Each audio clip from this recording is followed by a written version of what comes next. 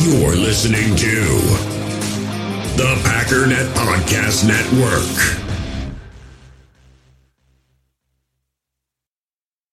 Another day is here, and you're ready for it. What to wear? Check. Breakfast, lunch, and dinner? Check. Planning for what's next and how to save for it? That's where Bank of America can help. For your financial to-dos, Bank of America has experts ready to help get you closer to your goals. Get started at one of our local financial centers or 24/7 in our mobile banking app. Find a location near you at bankofamerica.com/talktous. What would you like the power to do? Mobile banking requires downloading the app and is only available for select devices. Message and data rates may apply. Bank of America N.A., member FDIC. When you need mealtime inspiration, it's worth shopping Kroger, where you'll find over 30,000 mouth-watering choices that excite your inner foodie. And no matter what tasty choice you make, you'll enjoy our everyday low prices, plus extra ways to save, like digital coupons worth over $600 each week. You can also save up to $1 off per gallon at the pump with fuel points. More savings and more inspiring flavors make shopping Kroger worth it every time. Kroger, fresh for everyone. Fuel restrictions apply.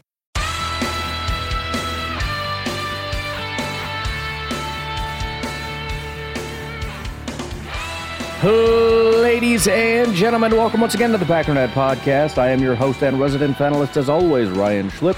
Check us out online, packernet.com. Find me on Twitter, pack_data. Well, today we are going to go over the PFF grades. I'm sure you've probably heard a little bit about that, but we're going to do what we always do. We're going to go through that a little bit more in depth. Also, very, very controversial comments from Matt LaFleur as he tries to play the actually game, and Packer fans don't respond very well. I feel like lately I've been very much on the side of like fans are, they're getting too pitchforky, and I still think that that's true. I think it's the emotions are just wildly out of control, but in this case, I definitely fall on the side of the fan base and the coaching staff being kind of dumb. So why don't we go ahead and just start with that right out of the gate. So here is the full exchange. Let me turn this up because sometimes it can be a little bit quiet.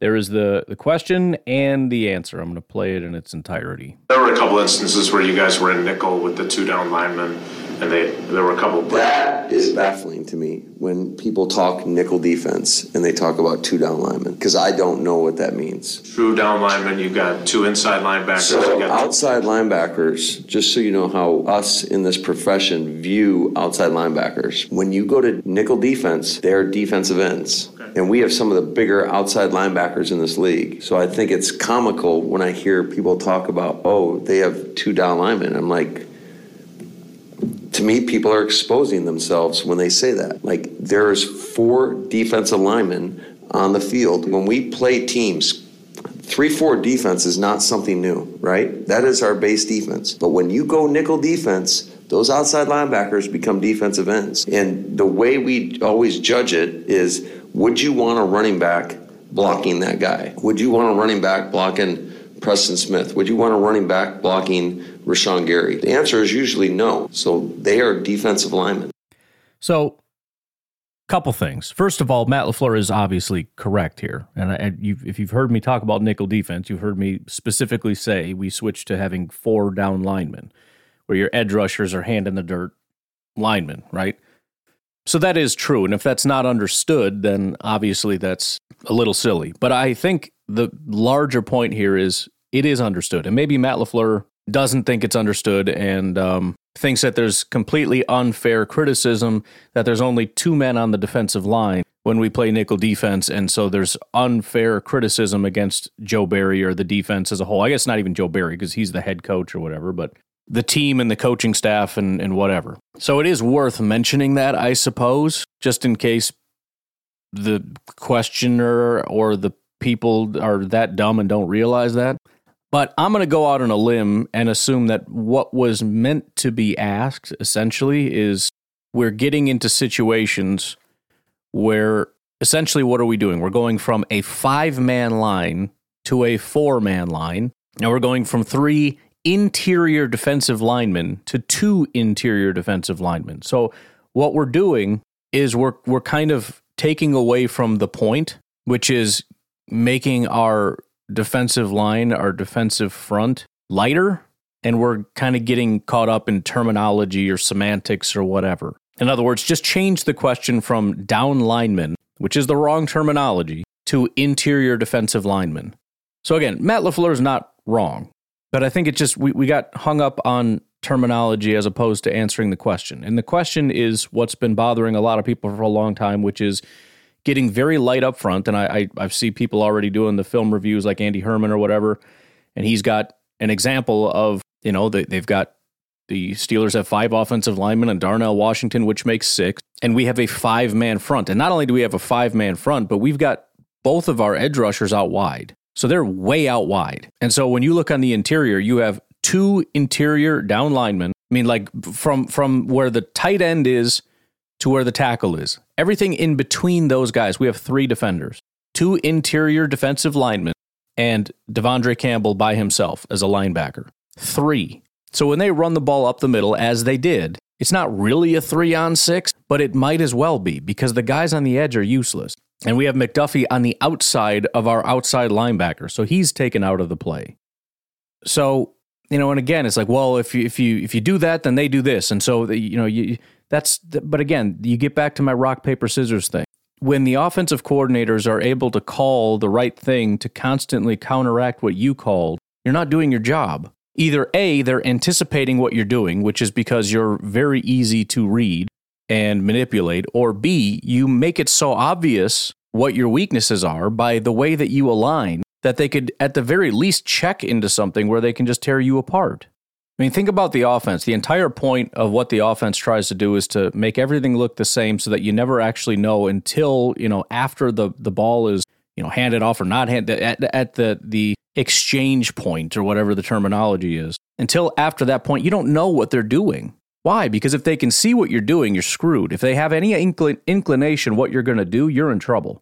It's to try to be deceptive and confused. So yeah, if the offense seems to consistently call the right things at the right time, then you're just not doing a very good job as a play caller. It's kind of like, again, as fans, we get too caught up in, well, if we just did this, we'd be right. If we just, no, there is no thing, right? If you just play man coverage, then you're going to lose. If you just play zone, you're going to lose. If you just load the box, you're going to lose. If you just play light, you're going to lose. It's not a matter of just this or just that. You need all of these things in your toolbox, but it's a matter of calling all the right things at the right time, and I think that's where we're lacking, right? We see a light box, and they run up the middle, and it's like, well, duh. We see a loaded up box, and they run to the outside, and it's like, well, duh. There was that play several weeks ago that I highlighted where Preston Smith stunts to the inside. Preston is on the defensive right side, and he stunts to the inside. What did they do? They ran a pitch to the outside where Preston was. And now we're down a defensive player on that side of the field. It was the exact right call at the exact right time. And when you have a defensive coordinator or an offensive coordinator where it seems like the person on the other side is calling the exact right call at the exact right time consistently, you're not a very good coordinator, period. Because people know how to play you. They know what you're going to do. That in and of itself is a problem. Now, again, did the players do a great job? Not necessarily. Now, on some of these plays, you could always bring it down to execution because you can always overcome bad scheme with great plays. Even on that play where they were massively undermanned, somebody could have Hercules'd a double team, or Devondre could have, shed a blocker and because he had to cover two gaps at the same time. Something miraculous could have happened and didn't. And there were missed tackles and there are issues to that extent. But, I think this is where people get real again, the pitchforks come out way too fast. I'm seeing a ton of I'm done. I can't do it. I'm over it. Okay, freaking relax. But this is where I think people start to get nervous where it's like, how can you never hold your coaching staff accountable? I mean, occasionally you get sort of the we as a coaching staff need to do better, but it always seems to come down to the players and the execution. And sometimes you can look at it and just say, that's not the case though, dude. Sometimes, yes, and maybe it is one of those, I got to go back and look at the film, and until then, all I saw was missed tackles and everything else. And, obviously, again, you're going to get upset, especially when the media, who are the ones that, drive the narrative, come out and start talking about a two-man line, and it's like, come on, man, don't do that to me. Don't go out there telling people we're running a two-man line, as in, it's a two-man pass rush or something, when we're very obviously not running a two-man line. So I understand the panic and the reaction when, you use such grossly inaccurate terminology that would indicate you're doing something horrifically wrong when you're not. It's a four-man line, not a two-man line. But again, it just kind of evades the point, right? But either way, I mean, we've kind of been down this line. If you ask the question properly, which it was not asked properly, what's going to happen? You know, you're running a lot of nickel, and do you think that's causing the problem? Well, if we run more base, then they're going to throw against us, and we're going to, then it's going to be, we're getting gashed down the field, and you guys aren't going to like that much more, which is going to be the answer, which, by the way, this is going to annoy me just as much, because the answer essentially is there's nothing we can do. And if your answer as a coach is there's nothing we can do, and I know I'm putting words in his mouth, I mean, it's literally a straw man. I'm setting up his argument and attacking it. I'm just saying this is what I've heard. When your answer is there's nothing we can do, then you're not good at your job. Because there is something you can do. There are great defenses all across the league that have answers, just like there are great offenses that have answers to great defenses. Anyways, here is the rest of that exchange, just so we're all up to speed on how that all went down. Okay, so I was just going to have a field day with that tomorrow for me.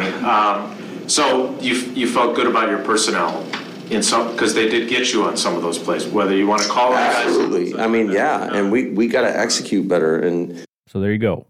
Again, you felt good about the plays, and he says, absolutely, we got to execute better. So there you go. Certainly there's times when you would like to not be in a split safety defense, no question about it. But because you are more susceptible to the run when you're playing shell defense. And a lot of it is it a cover 2 look where the safeties aren't in run support? I mean, Pittsburgh ran a ton of 2 shell versus us, especially in the second half. And they were still able to stop the run pretty effectively. And again, it is actually interesting because if you look at that specific Herman thing that I was talking about, and this is just one play, and again, you can't just extrapolate everything from one play. It is a little bit interesting because in reality, I mentioned generally speaking, you're looking at 4 down linemen when you're playing nickel.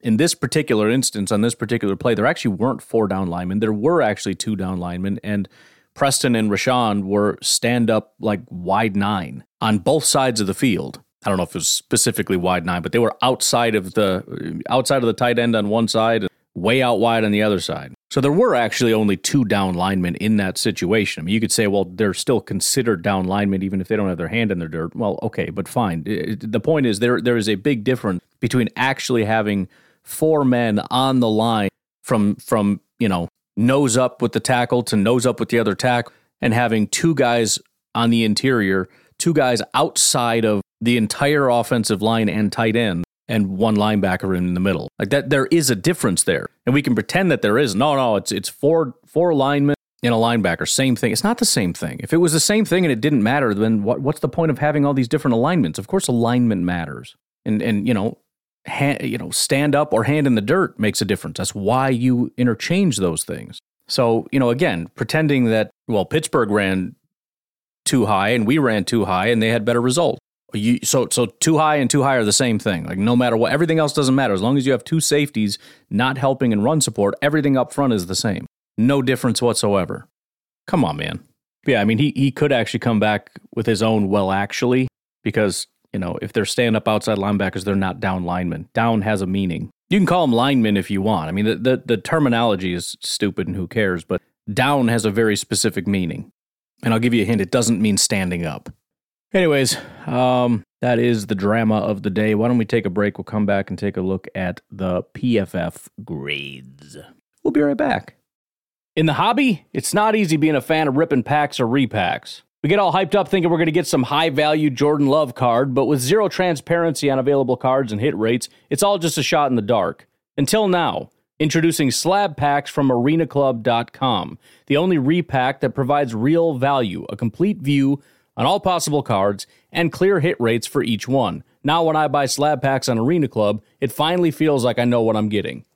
And honestly, the best thing for me and my son is the fact that we're kind of novices into this. When I walk into a card shop with my son, and a card says it costs $40, kind of just taking his word for it that that's a good value. So I appreciate the transparency on grading, as well as just getting excited about seeing what you could potentially get. Right now, you can get 10% off your first purchase by going to arenaclub.com/packdaddy. Wow, that's crazy offer. 10% off a $400 slab pack. That's $40 right there. Anyways, that's arenaclub.com/packdaddy for 10% off your first purchase. We all have smartphones, and we all know they're pretty amazing, but they also can be amazingly distracting, especially when we're around other people. So US Cellular wants us to reset our relationship with our phones by putting down our phones for $5. That's right, a company that sells phones wants us to put down our phones. And to see what we find, learn more at uscellular.com/built-for-us.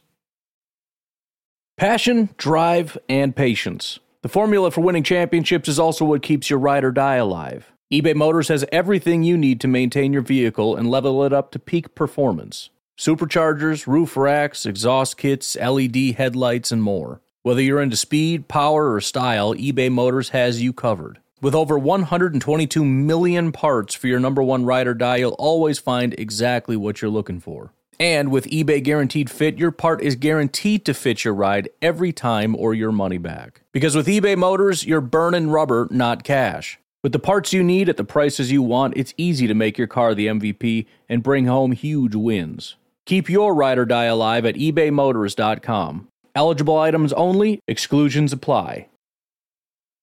All right, let's start off with the old special teams. On the negative end of things, Anthony Johnson, Isaiah McDuffie, Josiah DeGuara.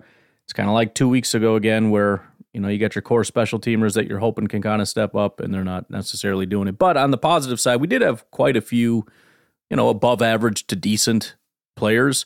Dallin Levitt, fairly good job. A.J. Dillon again. He's been kind of popping up a few times.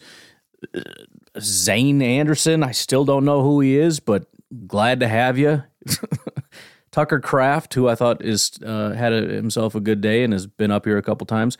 Robert Rochelle, another guy that, did he get injured or something? I remember something happened and they said Robert Rochelle. I'm like, oh yeah, Robert, who the heck is Robert Rochelle? And Luke Musgrave actually had the highest grade. It was just a 74, but quite a few guys with pretty solid grades. Also, Christian Welch had 2 tackles and an assist. He was the most tackly guy on the field. Also, who is Christian Welch? All that bottom of the roster turnover that I stopped caring about once the regular season starts. Anyways, on to the offense. It is kind of funny because I was peeking at this yesterday when the grades came out. And I remember saying, who did a good job? And I said, Jordan Love probably got like a 72. And then I said, I know nobody on the offensive line did a good job. Maybe Elton Jenkins. Maybe Josh Myers, maybe Jaden Reed. And then I was kind of waffly on Musgrave, I don't know, maybe. You know who had good grades? Luke Musgrave, Josh Myers, Jordan Love, Jaden Reed, Elton Jenkins. It's funny because I was trying to think who could have possibly had a good game / good grade, and I couldn't picture anybody. And then I just kind of plucked out the guys that maybe did because I can't necessarily say that they didn't, and every single one of them did. Not saying I predicted them to have good grades. I'm just saying it's positive that the only guys that I know didn't have bad days ended up having good days, so that's a good thing. But we'll get to that. On the negative side, we're talking sub 55-ish grade. John Runyon, 54. Continues to disappoint. I mean, his pass blocking was good this week, which is great, but the run blocking is just so bad. He just continues to really, really be down in the dumps. Christian Watson had a 54 grade, and then the worst of the day was actually Tucker Kraft, who I was excited for him because he caught a pass, and I was like, here we go. Let's go Tucker, but apparently that wasn't good enough. Mostly it was I shouldn't even say that. He had a 48 receiving grade and a 42 run blocking grade. So I guess nothing was really great. Pass blocking was great, but he did that twice. So, but again, on the positive side, going from lowest to highest, Luke Musgrave had a 72.7. Love to see that. Josh Myers had a 76.6. It was actually one of his worst pass blocking days. It was pretty rough, but the run blocking was elite, believe it or not. Jordan Love, 77.8, 77.9 passing grade. I'll have to check. I know overall it's not his highest, but I think last week it was largely his rushing grade. Let me just check. Yeah, it is higher as a passing grade, almost identical to last week. And I was kind of having a hard time deciding which one was better. I'll default to PFF. 76.3 last week, 77.9 this week. So that's 3 weeks of growth, 68, 76, and 78, we'll call it. Again, what matters to me more than anything is the four-quarter element, and I suppose the deep passing element. The fact that those things that I was worried were not going to be a thing became a thing. So that is very good news.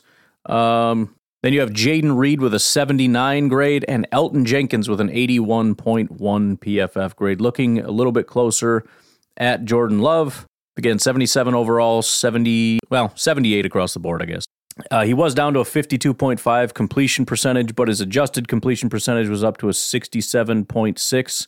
There were 2 drops in the game. There were 2 batted passes, which I think also get taken away. 1 pass hit as he threw, and 2 throwaways. He had 2 touchdowns and 2 interceptions, but was listed as having 5 big-time throws and 1 turnover-worthy play. I'm assuming they're saying the Christian Watson one wasn't a turnover-worthy play, which I guess kind of makes sense when a ball gets tipped in the air. They probably don't call that turnover-worthy play. That's more of a flukish, unlucky thing. Again, an unfortunate throw that gets tipped is technically his fault, but it's not, it's one of the ball bounces kind of things in terms of being a throw that was to a defender, which it was not. But his 5 big-time throws accounted for 11.6%, which is unbelievably high. And the turnover-worthy plays were at 2.2%, which is not terrible.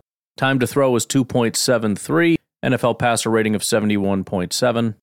He saw pressure 32.6% of the time, not the greatest in the world from the Packers offensive line standpoint, but pretty adequate for the NFL. And Jordan actually had a higher grade while under pressure than he did while kept clean. He had a 73.3 grade with no pressure, 15 of 28, 174 yards, 1 touchdown, 1 pick. Under pressure, 77.5 passing grade. He was 6 of 12, 114 yards, 1 touchdown, 1 interception.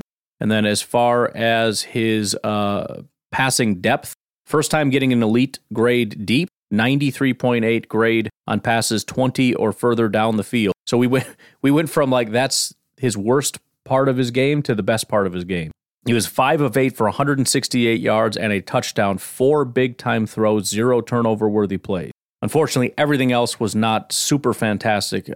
Medium passes, 10 to 19 yards. He was 4 of 9, 74 yards, a touchdown, and 2 picks, 59.6 grade. Short passes, he was 5 of 10 for 36 yards, 68.5 grade. That's also where 2 of the drops came from, so call it 5 of 7. You could possibly call it 7 of 10 if they're good throws, but I don't know. And then behind the line of scrimmage, 7 of 7 for 10 yards, 65.4 grade. So certainly improvement from Jordan Love, and if we continue down this path, not continue in terms of keep doing it this way, but continue in terms of continue to take steps in the right direction, I don't think we're super far away from him being, I gotta be careful how I say it. He's trending in the right direction. Let's just leave it at that. Actually, you know what? I'm wrong. I think consistency actually is probably most important right now because we just checked those 2 boxes, and he's done it once so far. If he can continue to do that, even without growing, if we get 4 quarters of play, just consistent quarters, and the deep ball continues, we can kind of nibble around the edges from there. But let's just prove that was not a fluke and that you can do that all the time, or most of the time. Nobody's doing that perfectly all the time.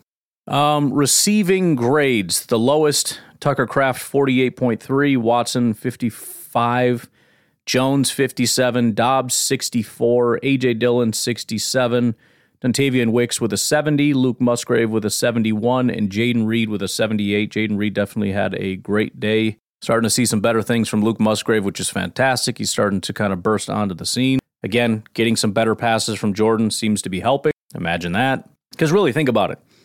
Early on in this, I think it was week 1 or week 2, there were 2 passes that went over Luke Musgrave's head. If those passes had gone over Luke Musgrave, those 2 receptions that he had went over his head, what would his grade be? He'd have, 4 targets, 0 receptions, 0 yards. Do you think he'd have a 71 PFF? I don't think so. I know the grade shouldn't necessarily reflect the production, but it always is going to some degree. If for no other reason, the fact that you caught it gives you extra added, gives you a higher grade. You caught a pass. If you didn't catch it, even if it's uncatchable, you don't get credit for doing something that you didn't do. Looking from a production standpoint, yards per route run, Jaden Reed number 1 at 3.5 yards per route run. Dontavian Wicks is number 2 at 2.5. Luke Musgrave at 2.06. After that, it's a massive drop-off to Aaron Jones at 0.9 yards. So you got 3 guys really solid, and then it's pretty subpar after that. Rushing grades, A.J. Dillon, 72, Aaron Jones, 59, and then Jordan Love, a 55. We already went over the yards per attempt. Yards after contact per attempt, A.J. Dillon, 3.9 yards after contact per attempt. Aaron Jones, 2.5. Jordan Love, 1.5. A.J. Dillon had 4 missed tackles forced, which is pretty unusual for him. Aaron Jones had 2. So just great day all around from Dillon. Obviously not just the yards per attempt, but breaking tackles and yards after contact. pretty uncharacteristic, but love to see it. And then finally, the offensive line, left tackle Rasheed Walker, 65 pass blocking grade and a 54 run blocking grade. He had a pretty rough day. I mean, it's a tough group. You got to expect that this is probably not going to be your best day if you're one of the edge guys. But still, it kind of goes to show, like, are you up to the task, or is it just kind of you're just kind of treading water out there? He allowed 5 pressures, which was the most on the team. The second highest was 3, which was Zach Tom. We'll get there. But tough day at the office, but 0 sacks given up. I mean, the team gave up no sacks, which is pretty fantastic. 1 hit and 4 hurries for Rasheed Walker. At left guard, best player of the day, Elton Jenkins, best offensive lineman, maybe best player. Pass blocking grade of 79.4, allowed just 2 pressures, 1 hit, 1 hurry, and a run blocking grade of 85.1. This is what we need from Elton. We need more of this, man, because, you know, as a fan base, we get excited about stuff. At least we used to. Now we just hate everybody. But, you know, when things are good, it's like there's too much, like, everybody's amazing, which I used to be kind of like, all right, guys, calm down. Now it's like, can we please go back to that where we're, like, overly excited about guys? But Elton was that guy where it's like, you know, maybe he can get there. And then we started to see this, where the run blocking and the pass blocking is there. And it's like, man, this guy really is actually pretty special. And we just haven't seen it consistently enough. I think this is his second game where he's done that. Let me check. No, it's his first. I could have swore there was another game. But he has had 4 in a row, pass blocking grade. So he's played 7 games, and 4 of his last 7, his pass blocking grades have been 71, 90.5, 77, and 79. So basically 70, 90, 78. This is his first good run blocking game, although he hasn't had a bad run blocking game in his last 3 weeks. So he's just been getting better every single week. The last 3 weeks, he's been solid across the board. This week is the first time when it's been like, this is the Elton Jenkins that I miss, right? This is what it's not saying I expect this every week, because nobody does this every week, but this is kind of the guy that we wanted you to be. So I'm very happy to finally see it. And again, similar to Jordan Love and some of the other guys, like, can we just lock this in? Let's just see more of this. Again, I don't expect it every week, but this is more or less what we were kind of wanting from you. Josh Myers with a wildly uncharacteristic game. 43.8 pass blocking grade, although he only gave up 1 pressure. And an 89 run blocking grade. I don't know if he's ever had, he very rarely has this low of a pass blocking grade, and I don't know if he's ever had this high of a run blocking grade. So I don't know what to make of this game. I don't expect either of those to stay that way, but I guess we'll take it for now. I don't know. John Runyon had a very John Runyon day, but again, the run blocking is it's worse than it should be. A typical John Runyon day is like a 79 pass blocking and a 60 or a 59 run blocking grade or whatever, and I can deal with that. He had a 79 pass blocking grade and a 43 run blocking grade. Like, it can't be that bad. To not be great at it is one thing. To be a liability is a completely other thing.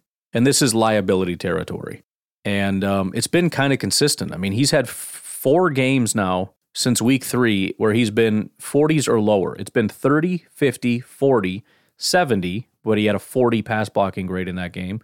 And then 40, 50, 40. And he's had, in the last 4 weeks, 2 pass blocking grades in the 40s. It's been 80, 40, 80, 30, 80. Like, I mean, you know what I mean? Like, the inconsistency is so ridiculous. I can't imagine anybody has that wild of swings anywhere in the NFL. And it actually was, I got to go back a week, 40, 80, 40, 80, 30, 80. Like, come on, man, what is that? That's straight trash. And literally every week that he had an 80 pass blocking grade, he had a 40 run blocking grade. So if let's do it this way. If we alternate pass blocking and run blocking, it goes 40, 40, 40, 40, 30, 40. If you just bounce back and forth from pass blocking to run blocking and look at his lowest grades, 40, 40, 40, 40, 30, 40. John, you can't be that bad at something every week. And again, John Runyon owes Josh Myers a debt of gratitude because everybody hates Josh Myers so much they're just not noticing. And I think that's going to change pretty soon. But he has been pretty awful this year. He has a 46 run blocking grade, which his lowest prior to this was last year with a 54. And he has a 66 pass blocking grade.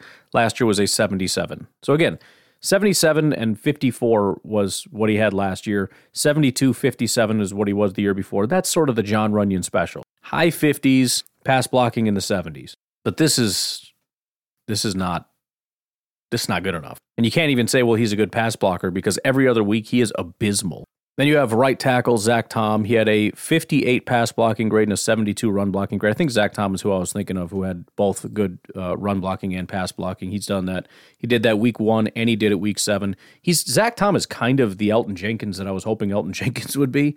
Been pretty consistently good. He hasn't had one bad game as a pass blocker. His lowest are 59.8 against Detroit, and this week was a 58. And again, it was just 3 pressures, and he did have 2 penalties, which probably contributes to that somewhat. 3 pressures is not bad. And remember, you're going up against Watt, and he gave up 0 sacks. He's only given up 1 sack this entire year. And his run blocking, he has 1 game below a 60. It was real bad against Atlanta. It was a 44, but it's been 80, 70, 80, 60, 80, 60, 60, 70.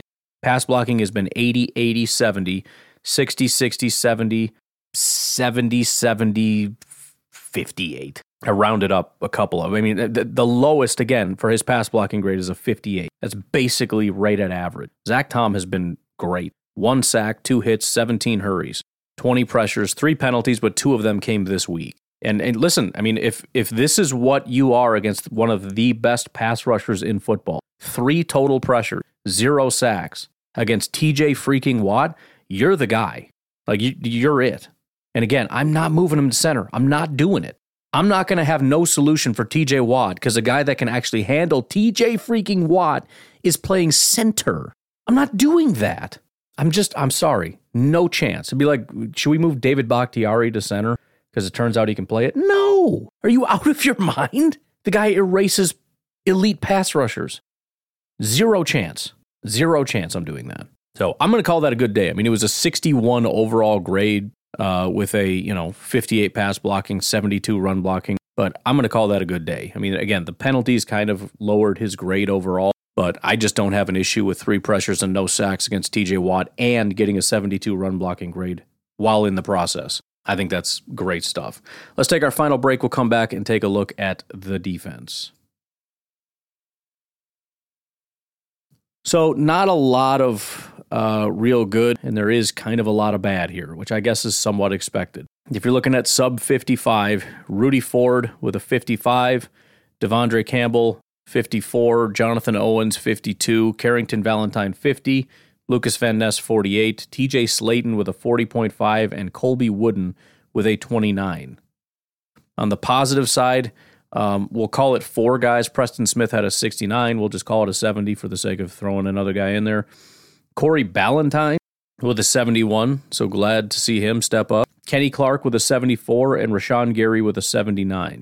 Run defense obviously being the biggest issue here.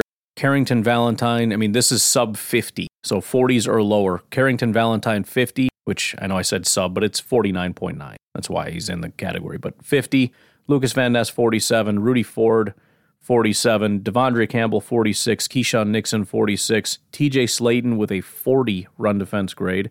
Again, he is the key cog in the machine. If we're going to have a really good run defense day, TJ Slayton probably had a good day. If he had a terrible day, we probably had a terrible day. Jonathan Owens with a 34 and Colby Wooden with a 29.9. A little bit disappointing with Colby Wooden, but he only played 10 snaps, so it's a pretty small sample size. Not massively upset with it. And as I said, one guy always has a good day, one guy always has a bad day. Colby Wooden has consistently been the better of the two between him and Brooks. Carl Brooks is the guy that had a pretty good day this week. But as far as positive run defense grades, only 2. Isaiah McDuffie with a 73 and Rashawn Gary with a 79. Carl Brooks was 3rd with a 68. Tackling, I mean, kind of a tale of two halves of a defense here. Owens, Ballantyne, Gary, Ford, Valentine, Van Ness, and Kenny Clark all had bad grades. Good tackling was Devontae Wyatt, TJ Slayton, Preston Smith, Anthony Johnson, and Devondre Campbell. Pass rush, just 2 guys with good grades, Kenny Clark and Devondre Campbell, which is obviously disappointing because Devondre he's not a pass rusher. And then coverage, the only real bad grade was Carrington Valentine, although the stats are not bad at all. And then the good grade was Corey Ballantyne. Pressures, just 10 in this game, which is obviously pretty disappointing.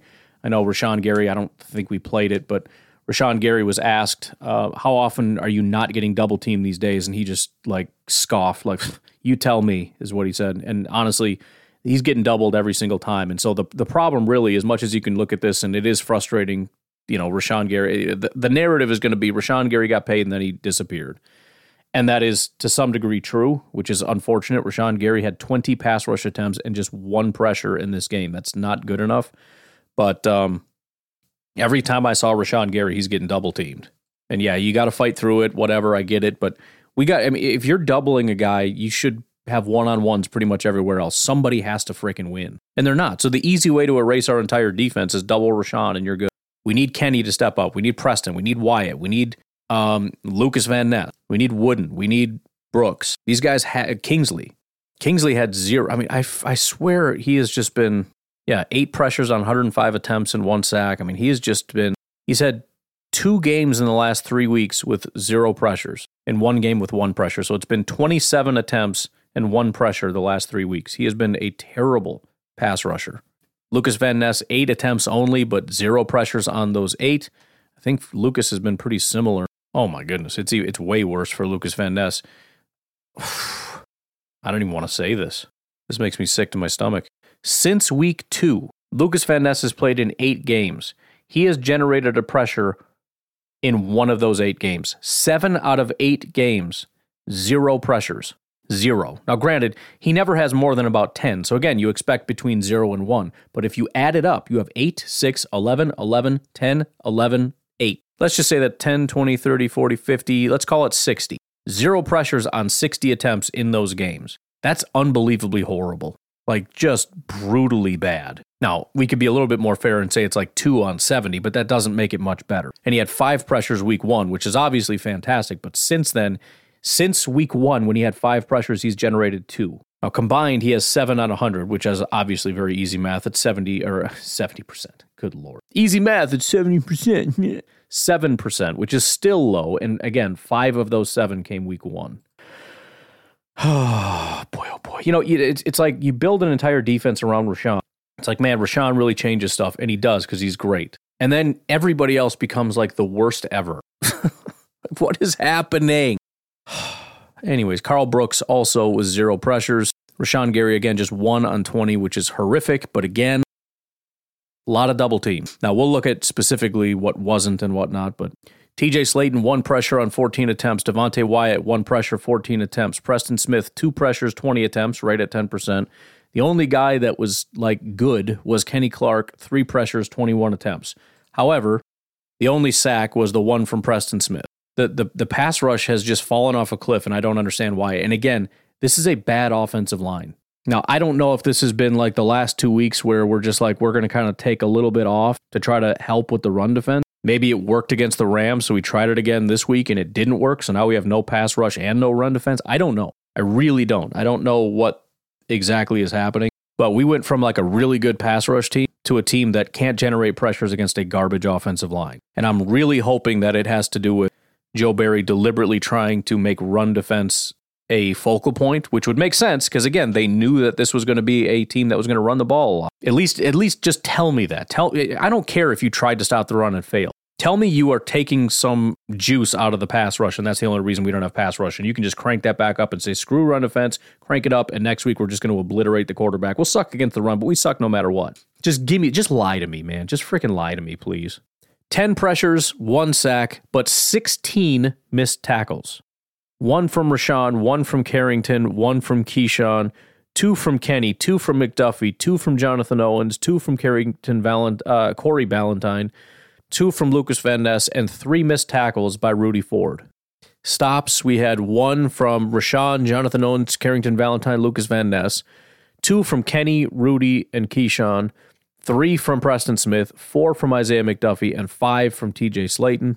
And then finally looking at coverage, the most targeted was Corey Ballantyne. So I think that happened last week with Valentine, but they really went at Ballantyne, but it really wasn't to their benefit. Only 4 of them were caught for 37 yards, and he had 2 pass breakups.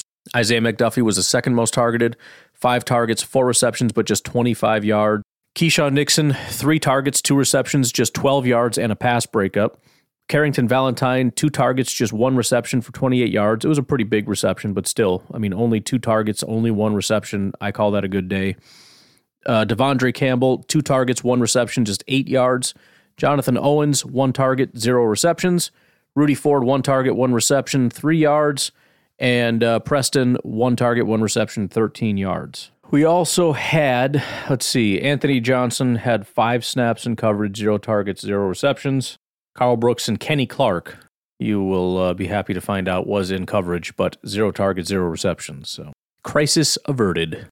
3 penalties on the defense, Keyshawn Nixon, Carrington Valentine, and Jonathan Owens with those 3 penalties. But anyways, that's going to do it for today. You guys have a good rest of your day. I will talk to you tonight, tomorrow, whatever. Have a good one.